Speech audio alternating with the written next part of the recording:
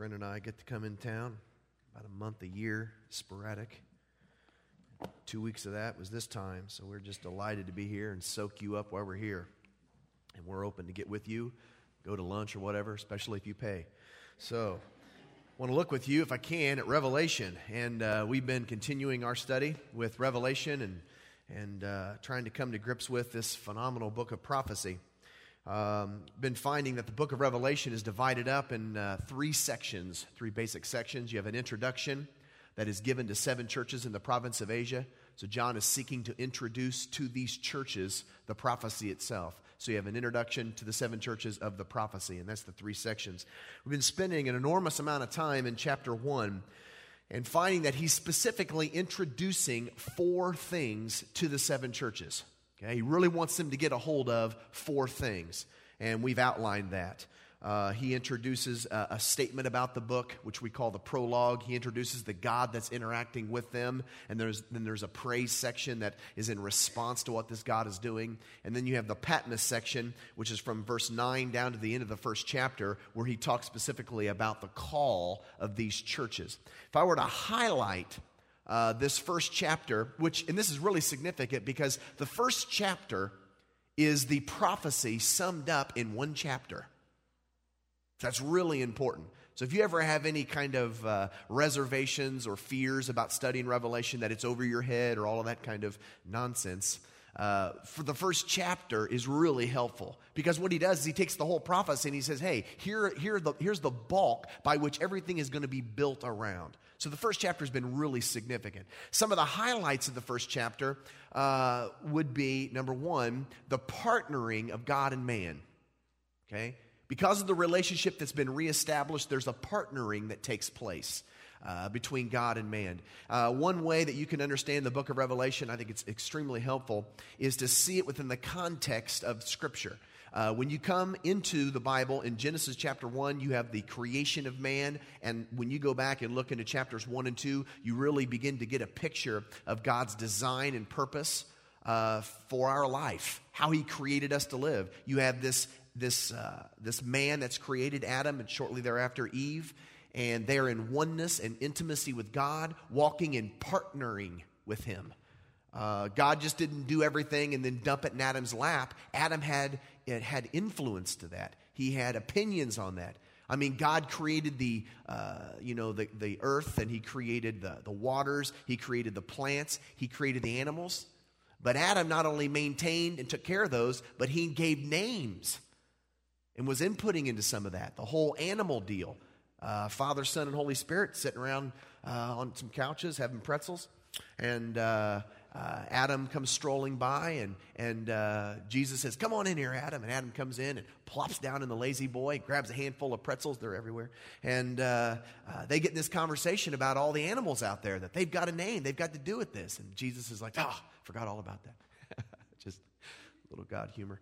And we got to name those. And they say, well, Adam, what do you think? And so they bring in one of these animals, happens to be a goat. And Adam looks at that and says, hey, I'm thinking goat. And goat was its name. And so Adam named the animals, which was much more than just giving names. It had to do with insight into that animal and its function and his knowing it and the calling it by name and relationship. And of course, Adam did that for himself. He named himself, and he named Eve as well. So you have the partnering of God with man. The problem happens is when Adam abandons that role, abandons that relationship and partnering with God, and turns to his own designs, which plunges him into death and despair, and ultimately would be hell if God did not intervene. The story of the book of Revelation, you got all that? The story of the book of Revelation is the restoration of that plan. God didn't dump it. God sought to redeem that. And so the book of Revelation is where man is restored to that partnering. So hear me on this. The first thing that he wants to communicate to these 7 churches in their context, this is 2,000 years ago, in their context of the Roman Empire, which was, you could say, was the beginning of the last days. The last days began with the crucifixion of Jesus through the Pentecost time period, 50 days. That was the beginning of the last days.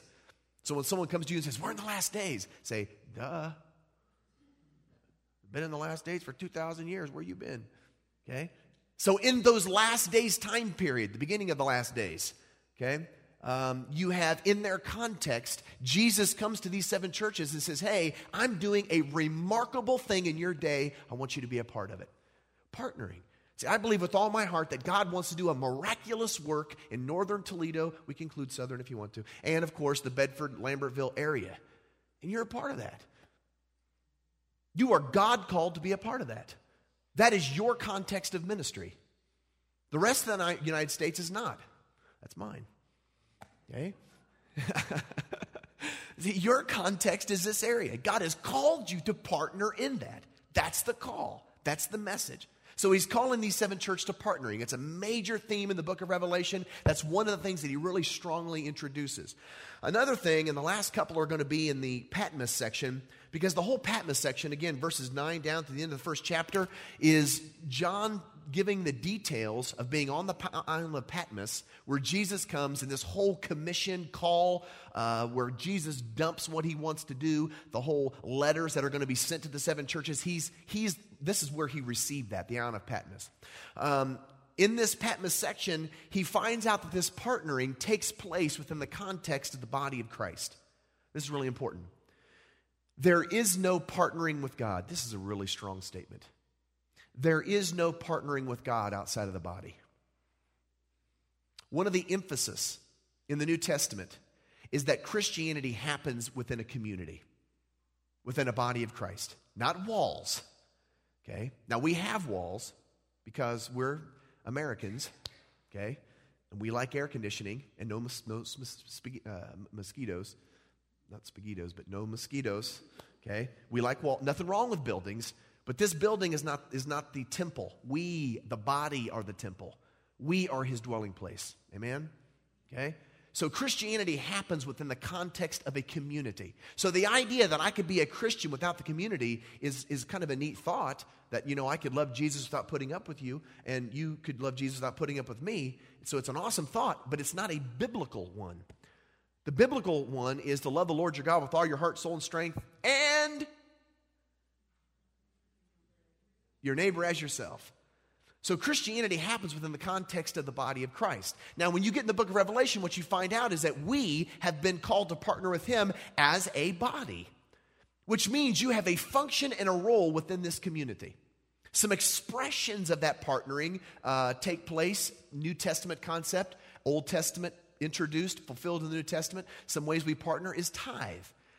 My generation, the mid-20s through the mid-40s, really struggle with tithe. See, my generation gives, but they don't tithe. You understand that giving is not tithing? You understand that? So you talk to people and they say, well, I don't want anybody to know, and it's a privacy thing. Well, baloney. It's about as aggressive as I can get, really. Baloney. Okay? It's not biblical. Tithe is the first fruits of my calling into my workplace. Now, we have a corporate body, you understand, that is sent out every week, and we operate as a body in our own contexts. And tithing is the first fruits of that. My generation does not know about tithe. They really don't. They come and give haphazardly. They come and give just off the top and in excess. And see, tithe is a commitment. It is an accountability. It is an authority kind of a deal. And that is a partnering deal.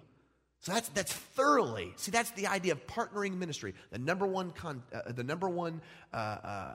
context in which ministry happens is in the body of Christ. Okay, under the authority of Jesus Christ, happens in the body. Tithe is an expression of that. So he talks about partnering, and partnering happens within the context of the body. Other examples of that, of course, in the New Testament, Jesus is our head. We are his arms, legs, feet, eyes, nose, mouth, and all of that is strewn without the body. Some of you are eyes, some of you are ears, some of you are mouths. There's a variety. There's a variety of that in the body, strewn throughout. We're called to partner with him. Make sense? We have a partnering with him, which takes place within the context of the body. The body partners. Now, when you get into the Patmos section, especially down in verses 12 through the end of the chapter, he describes the body with ministry language. We're described as lampstands. For instance, one of the things that I begin to ask, and I think most Christians ask when we say, hey, I want you to partner with me. Jesus says, I want you to partner with me. You and I begin to say, okay, how? What do you want me to do? Okay? Want me to partner with you? Well, what's my role? Jesus says the role of the seven churches are they're to be lampstands. In fact, he says that twice. It's the only thing that he says twice in the first chapter. He introduces the lampstands, and he doesn't want you to be confused about this. In verse 12, John says he turns around to see the voice that was speaking to him, and when he does so, I saw 7 golden lampstands. And then in case you missed that, in verse 20, Jesus says to him, the mystery of the 7 churches, or the 7 stars and the 7 lampstands are these. The 7 churches are the 7 lampstands. So we are to partner with him as a lampstand. And you're say, well, what's that all about? See, you and I are to be a lampstand in our community. Now, all of this is Old Testament imagery that is fulfilled in Jesus Christ. Okay, it's Old Testament imagery that is fulfilled in Jesus Christ. If you go back into the Old Testament, you learn about lampstands, you find out that they were placed in the tabernacle. Okay, one of the places. They were placed in the tabernacle, and that the lampstands represented Israel as they always stood before God. Okay? Now, when you begin to look at the functionality of a lampstand had one purpose. This is neat. A lampstand had one purpose. It was to hold up a lamp. In the book of Revelation, guess who is the lamp? Jesus. So our partnering with him is holding up the lampstand. That's it. That's all you have to do. If you can do this, right or left hand, we don't really care. If you can do this, you can partner. You're saying, hold on, my role then in the body of Christ, let's pick an area. In the extracurricular activities of my life, my son's softball game or my daughter's softball game, my son's baseball game, is to go there and absolutely. That is your call. You say, well, I don't understand what that might look like. I lift weights. I try. There are a couple different ministry, well, I wouldn't call them ministry. There are a couple different ways I could walk and live in the gym.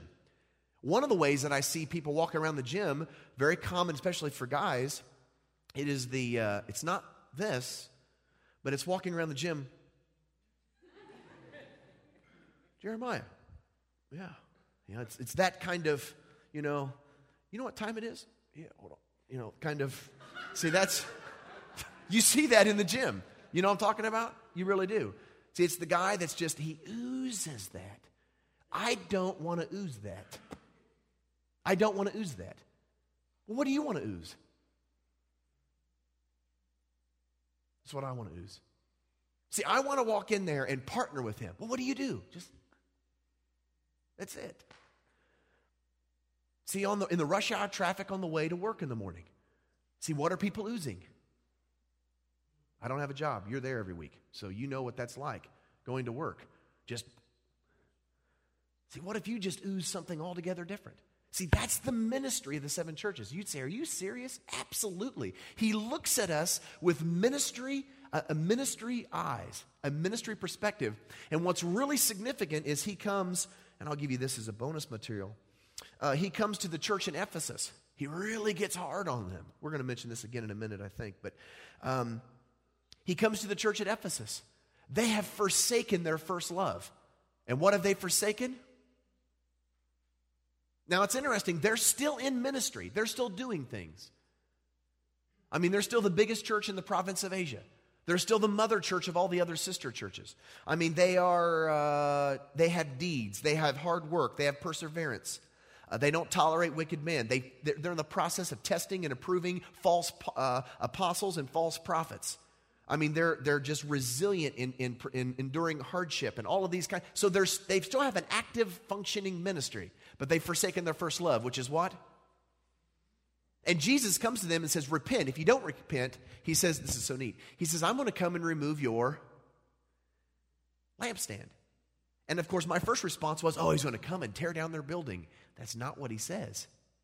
See, you can still meet on Sunday. You can still gather money. You can still sing songs. You can still have your angel food ministry. You can still have all the things you do, but I'm not going to be there. That's what Jesus says. See, if you're not going to, see, they've forsaken this. So there's a very clear biblical understanding between religious institution and body of Christ. See, our function is the body. In other words, when anyone walks in off the streets in here, they walk out here and say, what are they about? Jesus. In fact, I got sick of hearing about it. Good night. It's all they talk about. I mean, Jesus is what they're pushing. They're Jesus pushers. One of the terms we're playing with, Jesus pusher. I thought you'd like that, but whatever. So hey, the idea that there's some things that he's introducing here in the book of Revelation, okay, some things that he's introducing is that, one, we are called to partner with God.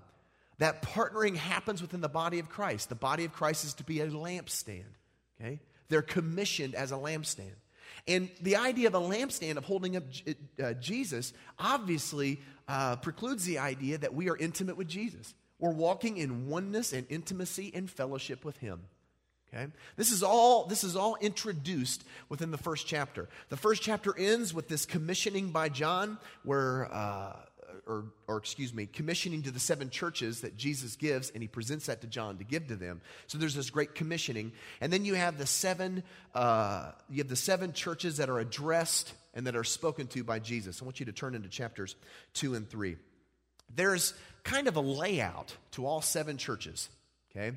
When Jesus addresses those, if you have the red letter edition, you're going to note that the chapters 2 and 3 are all in the red letters. Jesus is the one that is speaking this. Jesus is the one that's addressing this. He's given this to John. John is communicating this. So this is the specific dress. And what that means is this is how each particular church, each community is going to minister in their context. Okay? The outline for each address to each church is the same. The first thing that happens at the outset of the address to each church is Jesus is presented. Okay? To the church in Ephesus, Jesus is presented as holding 7 stars in his right hand, and he's presented as the one who's continually walking among the 7 golden lampstands. So Jesus is presented to the church. He does that to each and every church. Okay? So the first aspect of the address is Jesus comes and presents himself. And you would say, well, I know there's an introduction, but why so elaborate and figurative of an address or of an introduction? Why does he present himself that way? Well, it's interesting. The way that he presents himself, and you can see this when you begin to walk through these, the way that he presents himself shows that he is the answer for whatever they're going through. So you have the introduction, which is Jesus. The middle part to each church is their context of ministry. Okay? He talks about where they're at, what's going on, what's taking place. To the church at Ephesus, their context of ministry, first and foremost, is they've dropped the call to hold him up. To the church in Smyrna, you have fierce persecution taking place. So each middle section of the 7 churches is their context of ministry. You have a context of ministry, both corporately, and then you are sent out individually as extensions of that corporate body. You all have context of ministry. Some of you are teachers, which is an awesome context. It's an awesome context of ministry. I know you have a couple electricians in here, okay? Your various context of ministry is where you're going to minister. What Jesus does in these addresses, he shows that he is the answer for their context. See, whatever you're going through, whatever situation you're in, wherever God places you, he is enough. He literally just wants you to walk out into your world and hold him up. Just stand wherever you're at. One of the critiques that I've been giving, probably not worthy to do that, but one of the critiques that I've been giving to the church in terms of evangelism is the church, you make it, not you, but you make it so hard. We go to churches where they talk about winning their community, and they just, it's almost comical to me. I just said, I don't laugh at them, but it's amazing to me. How can we minister our community? And they make it so difficult, and they come up with these crazy ideas. I know, let's pass out batteries for their smoke detectors. That'll get them in right there. Yep, batteries. I'm just sitting there. It's not bad. It's not bad to pass out batteries. Let's go and mow lawns. That'll do it right there. I'm telling you, mowing a lawn, they'll come flocking to our doors. That's not bad, but it's much easier than that. Just wherever he has you in your world, in your context, just hold him up. See, I believe witnessing, I believe ministry is just standing in the middle of your world and falling desperately in love with Jesus. It's not being, for the longest time, I was very self-critical of not being funny and being serious and changing. And I just finally dumped all that because I couldn't do it. See, just what if it wasn't the exclusion of Jesus and trying to find out the right way? Just if it was the inclusion of Jesus into everything that I do. Just whatever context I find myself, just raise him up. That's ministry. By the way, that's how I was won to the Lord. That's how I was saved. I had about 4 or 5 guys on surfboards going like this. And God got a hold of my life. So Jesus presents himself to these 7 churches at the outset of each address. He talks about their context, and he says, in that context, hold me up. I'm the answer. In fact, he tells them, this is how I'm the answer. To Ephesus, I'm the one who holds the 7 stars in my right hand. I'm continually among the 7 golden lampstands. Hold me up. Hold me up. See, I'm the answer for your context of ministry. I'm the answer for your situation, okay? Now, he ends each address, and I want to talk to you about this briefly, okay? And I do mean brief. This is an easy one. At the end of each address, there is this, I want to say it's a result, but it's not a result, it's a condition. Jesus presents the answer, which is himself, and he is tailored to each context, which is so neat. Probably should say one more thing about that. See, when we come into church on Sunday morning, he is adequate for each and every one of us and speaks directly to our situation. One of the things that I found interesting about witnessing, I've won a handful of people to the Lord in my life outside of preaching, just one-on-one. And what I found is it takes forever. It just takes forever, you know. Which is why God sends you out into your community. If you just focus on one person a year, just God put someone in your path and say at the end of I'm going to love that guy for a year. I'm going to show up at his hospital. I'm going to show up at his house. I'm going to invite him to the events that we get together, you know, and what we're doing and outside of church and deer hunting, whatever you do here in Michigan. I'm going to love that guy for a year and just stand in the midst of him. Just if he turns his head this way, you know. I'm told for 1 year, man, I'm going to push Jesus all over this guy. He becomes a Christian. What I found is interesting. It takes some time that you have to earn the right to do that. You have to. There's relationship building, but specifically when the body comes together, this is so neat. You understand there's something that happens when we all get together that doesn't happen anywhere else. I have sat in services like this. And I've had people that come that not only sometimes don't even know me, some people come in and don't like me. I know that's hard to believe, but there's people that come in and say, I don't like this guy.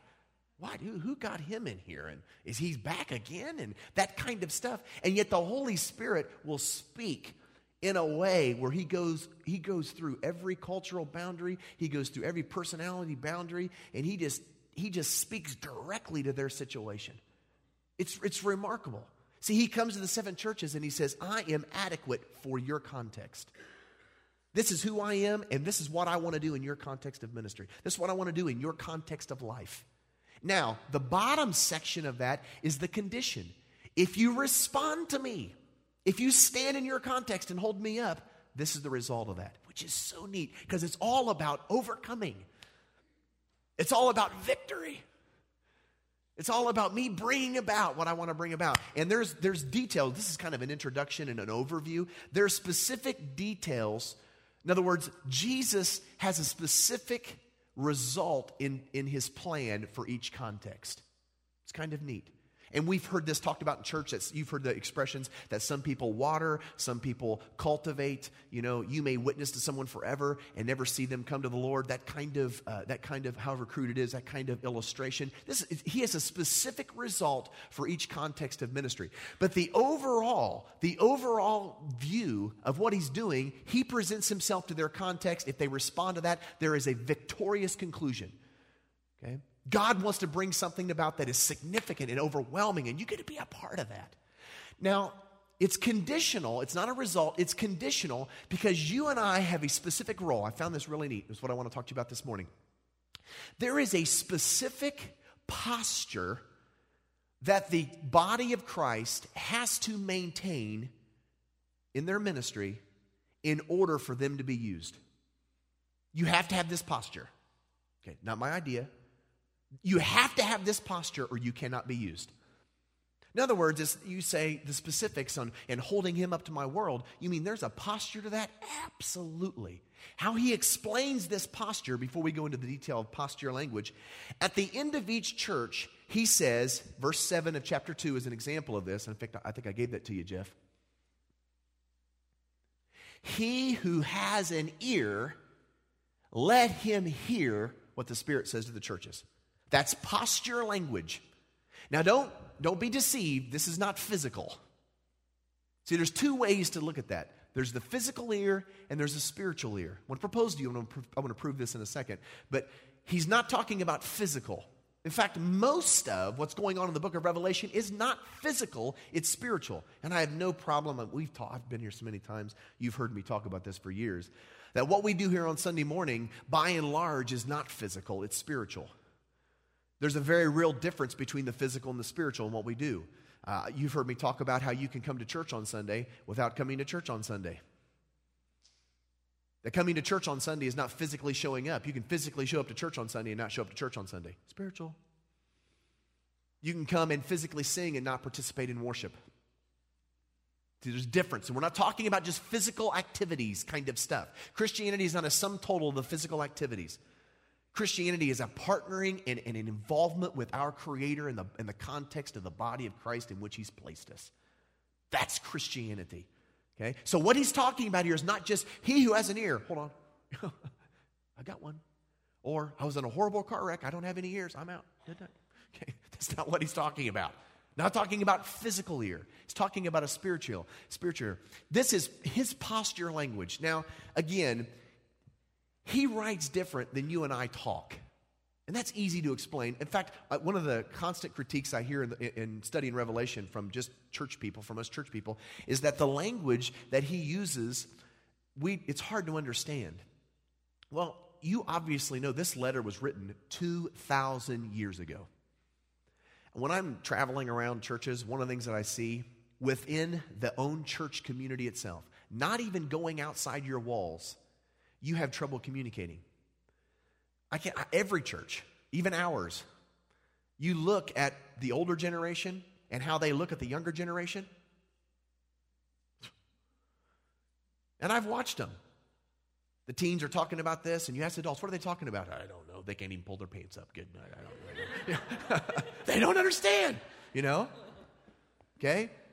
You have, and just in our own, I could go into detail, about some of you in here, how vastly, we have trouble with that. You understand, this is in our own context. And, by the way, you're in Michigan, okay? You're in Michigan. You go to California, it's like a whole nother world. It's a whole nother world out there. They talk different. They act different. In fact, we're 6 months behind them, is what they tell us, okay? Now, we're coming into a document that's 2,000 years old. He uses language that you and I don't use.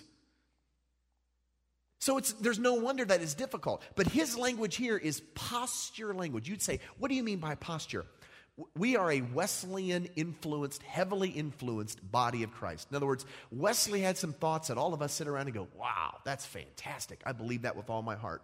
We talk about Wesleyan holiness or American holiness. We're a holiness people, which is God is holy. We are the vessels which that holiness is distributed to our world and seen in our world. He sources us. He reveals himself through us. It's not my talent and ability. It's who he is. We could go on and on about that. There is a posture that's spoken about. Specifically, I like the way John Wesley talked about it. Posture language. See, John Wesley talks about God working and moving in your life. Moment you were born, he's got a plan for you. He's reaching out for you. He brings you to a place, this is his language a couple hundred years ago. He brings you to a place that he calls initial sanctification. We believe in that, by the way. And what we believe is at that point, I stop sinning. In other words, hey, he's going to become king of my life and Lord of my life. He comes down and lives within the context of my body, and I no longer look at him and say, get out of here. I no longer look at him and say, butt out of this situation. I no longer look at him and say, hey, I got my own plan. See, he has literally done something into me, and he said, hey, where Adam was, the way I created him, I want to restore you to that. This is the initial step in that. I want to be Lord. I want to lead you and guide you, and I want to express myself through you. In fact, I want you to feel that expression on the inside of your body. Never say no to me again. Stop sinning. Initial sanctification. See, we believe that he's literally, you begin to grow, and a direct result of that growing, whether you emphasize it or not, is that Wesley talked about a deeper work that's done. In fact, that deeper work is literally the inside twisting of what took place in Adam. Jesus untwists, which we begin to see the way he sees and feel the way he feels. And there's this, people talk about it as this bent on the inside of their body that is straightened out again. And we're hunger and just wow. And we salivate. We come into church on Sunday morning and we have this posture where we're sitting on the edge of our seat and saying, wow, speak to me, Jesus. See, that's posture language. It's interesting to me that when John Wesley talks about growth in the life of a believer, he talks about growth in grace. That's the technical term. That begins at entire sanctification. I've heard a lot of times in our denominations that there's this saved, sanctified language or this salvation language. If you want to put the two together, whatever. A lot of people don't grow after that. Primarily, I hear it a lot from you, those of you who are the elders and the older generation. It's oftentimes you're the ones that's difficult to talk to about continual response and growth. Because there's this idea that I gave my life to Jesus, I'm saved, I belong to him, and there's no sin in my life, therefore why would I ever come down to an altar again? And that kind of language, the way John Wesley talked about it, is you don't even start to grow until that inside thing is taken care of. And you say, well, how do you grow if sin is out of your life? We're not talking about sin. Sin starts the moment it stops, the moment Jesus comes and lives in my life. I'm talking about growth. We talk about that in terms of mistakes. I'm filled with them. You want to call them fleshly patterns? I don't care. I can give you a practical example of this, and I've given this 100 times. It's where my wife and I, we will get into an argument about something that I'm right about, and we'll be in this detailed argument. And in that argument, I do not look at Jesus and say, hey, butt out of this. I'm talking to this woman however I want to talk to her. I don't do that. That's sin. I don't do that. But there are times in that argument where after the argument, Jesus will come up to me and go, dude, what were you thinking? And I'm like, I don't know. Too much Red Bull, I guess. I was just emotional and I was tired. Whatever. I'm just, hey, I wouldn't talk to my wife that way, man. That's severely inappropriate. You need to go back and apologize. Did I sin? No. Did I make a bonehead mistake? Yes. And I do. I go back and I respond because I'm in intimacy and oneness with him. And I go back to her and say, I'm sorry. I was wrong. Not about what he's arguing about. I was right about that. But I was wrong about the whole manner in which I went about it. I apologize about that. See, that's mistake language. Folks, you're never going to get rid of that. You're never going to get rid of that. That happens at ultimate sanctification, which is where you die. Once you're dead, you can't make any more mistakes. That's Wesley's posture language. See, when he says to him who has an ear, let him hear, he's not talking about physical, talking about a spiritual posture. It's a spiritual posture. Now listen, again, if you want to be used by Jesus, you got to have this spiritual posture. Absolutely necessary. Because he says, to him who has an ear, let him hear. This is what I want to accomplish through you. This is who I am. I'm the answer for your context. Are you going to have the spiritual posture which is going to unleash me into your world? Are you going to have that spiritual posture? Let me give you an example of the to him who has an ear, let him hear. That's the language of his day. Turn back with me, and we're going to have it on the screen too, to John chapter 1. What I found is when you look up the term hear, to him who has an ear, let him hear, there are two ways that Greek word akouo is used in our New Testament. It's used to talk about a physical hearing, and it's used to talk about a spiritual hearing. There's a physical ear that physically hears, and there's a spiritual ear that spiritually hears. Pretty easy to buy, isn't it? John chapter 1, verse 7. No, that's not it. Excuse me. John chapter 1, what was it again, Jeff? 35. Context is John the Baptist is out in his ministry. Jesus is in the area. He's walking by. John sees him and says, behold the Lamb of God. It says the next day John was there again with his two disciples. Verse 36. When he saw Jesus passing by, he said, "Behold, the Lamb of God." Verse 37. When the two disciples heard him say this, they followed Jesus. Physical hearing. Why did they follow Jesus? Behold, the Lamb of God. Dude, we're out of here. Let's go. Physical ear that physically hears. That's one way that Greek word is used in our New Testament. Flip over a few chapters to John chapter 8. And we're going to begin looking at the context, which is in verse, where we'll look at, I guess, is going to be around verse 39, but back in verse 31, you can pull up verse 39, Jeff. In verse 31, he's in this conversation with the Jewish leaders of Israel, which is really intense. And the whole argument is that Jesus, his father is the devil, is what they're saying, basically. He's always talking about his father. And Jesus says, no. Here, get this. He says, you listen to your father, and I listen to my father. You have an ear for your father. I have an ear for my father. See, you listen and respond to the leading and guiding and desires of your father. See, your posture fits that. And I have a posture where I follow the leading and guiding and promptings, and I hear the voice of my father. Just like you and I, my sheep hear my voice. See, if you belong to him, you have this posture. That's just all there is to it. See, you can't say I'm a Christian but not have his posture. That's the whole you'll know the tree by its fruit. See, you can't walk around and say, that's right, that's what I'm talking about. I'm an apple tree. And you're like, dude, you got bananas all over you. No, I'm an apple tree. Banana. Okay? I mean, hello, man. You have to have the posture. So he's talking to this group about this. Well, they come down, it gets really hot and heavy and heated. And in verse 39, they refute what he's saying. They say, Abraham is our father. And Jesus says, if you were Abraham's children, you do the things Abraham did. As you are determined to kill me, as it is, you are determined to kill me, a man who has told you the truth that I heard from God. Abraham did not do such things. You don't have the posture that Abraham had. See, you're not a spitting image of your dad. Verse 41, he says, you're doing the things that your father does. And they say, we are not illegitimate children, which basically they reduce to name calling, okay, at this point. And then in verse 42, Jesus says, if God were your father, you'd love me. For I came from God and now I'm here. I've not come on my own, but he sent me. Listen to this.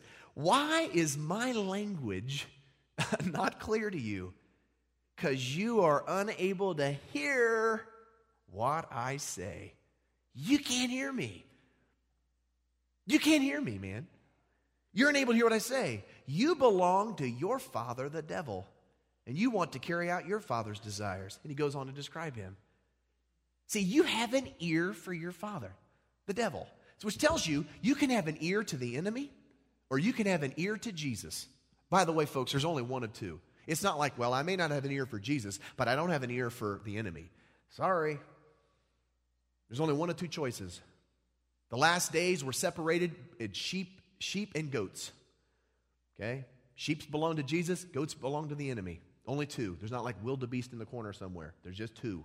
Okay? He says, you have an ear for your father, and you carry his posture and his desire. Okay? Those who belong to him, and he builds this conversation, especially after the blind man issue with the sheep in his flock. They pick this up. He won't get off of this. You have to have the posture, an ear to hear. And you'd say, well, what's the posture? See, the posture is let him who has an ear, let him hear what the Spirit says to the churches. It's the person that is longing. He's listening. He's contrite. He's open. See, that's his posture. That Jesus comes and speaks in my context of ministry, and my response is that I'm vulnerable, and it's the posture that says, hey, I want to be ministered to. I want to be shaped. I'm wide open to be corrected on this. I don't have to be right. That I stand in the middle of my world and say, what's your desire on this? And I never, ever, ever deviate from that posture. So what would that look like on a Sunday morning? See, Sunday morning, you have people that come into church on Sunday. There's two ways to come in. They're sitting there listening to Pastor Vince preach. One person, not bad, says, oh, honey, are you listening to this? I know you need to hear this. That's one way. I can't tell you how many services I've been in where someone walks out, oh, my son needs to hear that. Tell you what, wish he was here, sinner. And I understand that. But I've also seen, I'm not kidding, I was in Oregon, and this little 80-some-year-old lady, I mean, dude, she's 80-some. She's walking out of service, she's the last one to leave the altar, she's been bawling. I come up, I'm shaking her hand, she's all bent over. She takes my hand and pats it. She goes, thank you. I grew today. I'm like, you're 80. You're 80. How can you grow when you're 80? She had the posture. She had the posture. It's this attitude that when I come in on church on Sunday morning, is how do you want to speak to me? What would it be like to have an entire body of believers that come in on Sunday morning and say, oh, do something brand new. Just wow us. We are wide open and available. Take the cookie cutter of the way we've always been and scrap that dude. What do you want to do? We're wide open. Where do I not look like I should look? What area of my life is where am I a blockade within the body? Where do I not look like him? That's the posture. That's the posture. That Jesus says, oh, there's miraculous things that I want to do in your context. It's amazing to me that the 7 churches, see, you get the idea that the book of Revelation is written to 7 churches. Is like, hold on, I'm coming soon. No, it's not. No, it's not. Hide in a cave. No, it's not. It's partner with me. I'm going to do something remarkable in your day. Maintain the posture. Hold on. I'm going to do something fantastic. That's what I want to hear. See, that's what I want to be a part of.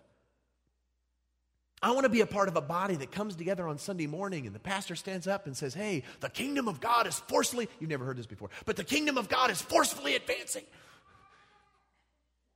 And some kind of men lay hold to it. What was it again? Yeah, I've only heard it like 2 or 3 times. So I'm never here. But just grab a hold of that dude, man. Where do you want me? I just want to ask you this morning, do you have that? Hey, hang out with me. I'm a ball of nerves, which has nothing to do with the Red Bull. But, I do. I don't say the right things oftentimes. I mean, I'm not the perfect guy in the world. I make mistakes. I'm emotional. I'm a human being. I love Jesus with all my heart. And I want to be used by him in whatever context that he puts me. And in these days, I'm not sure what that context looks like. For the longest time, I thought I knew what it looked like. But now it just seems like he's breaking out of my box. Makes you kind of wonder about your job change. Makes you kind of wonder about the routines of your life. See, where does he want to use you? And are you maintaining that posture? Are you wide open? Are you with me? Are you wide open? Are you available? We're going to have some time of worship and seeking this morning, and I want to give you an opportunity to respond. And I want to give you an opportunity just to be vulnerable. And stand there and say, hey, Jesus, it's not about my wife. It's not about me. Where do I not look like you this morning? Where am I impeding? Wouldn't it be terrible to be a blockade in your family? That somehow be that you hindered his moving in the life of your kids and your wife because you didn't have the posture? You'd say, oh, it's that serious? He calls to Smyrna and says, I want to minister with you in your community. Hold me up. The only way they're going to see me is if you hold me up. And if you lose the posture, you're not holding me up. See, my context is to hold up Jesus in my home. I'm the head of my household spiritually.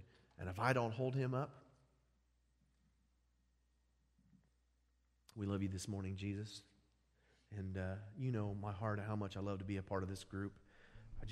We love our pastor and the people in the area. And I'm constantly finding new people in the area at all kinds of venues that are associated with this church. And I feel so lucky to be a part of this group. Would you stretch us this morning? Would you unveil maybe sin? Maybe sin this morning you need to just address us on. Get aggressive. Maybe it's a mistake. Maybe it's just a pattern in our life, the way we've always treated our wife, the way we've always treated our kids, the way I've always treated my husband, whatever. Maybe it's the attitude that I always maintain on the way to work.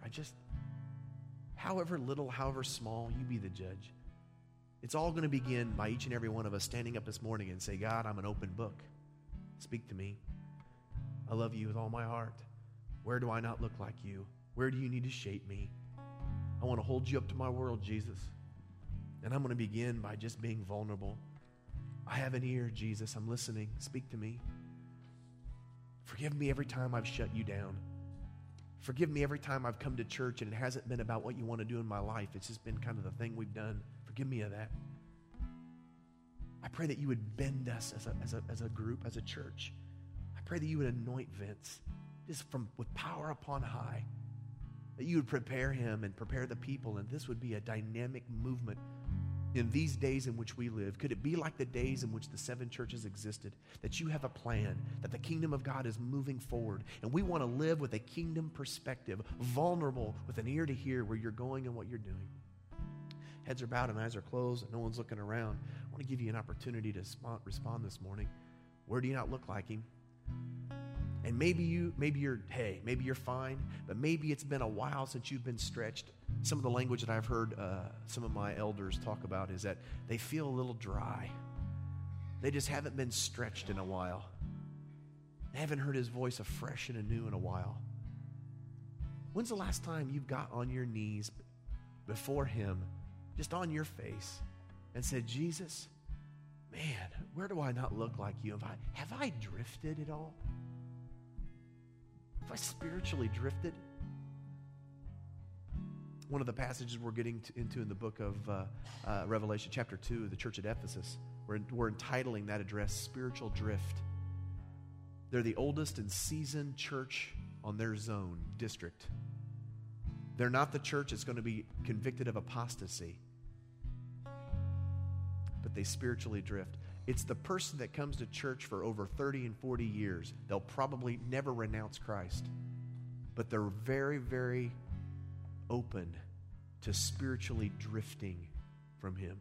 Intensity, vulnerability, excitement, enthusiasm, freshness, newness, and even into deadness.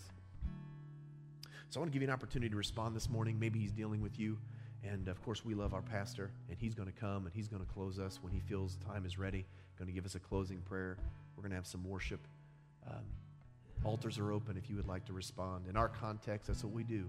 We get in, nothing really super spiritual about it, but our context, as we gather before an altar, we become vulnerable, and we seek. So altars are open if you'd like to participate in that. Jesus, I want to seek you this morning. I love you. Thank you for the truth of your word, and you're the one we're seeking. You're the one we're lifting up. You're the one we're singing about. You're the one we're praying to this morning. Have your way. Give you all the praise.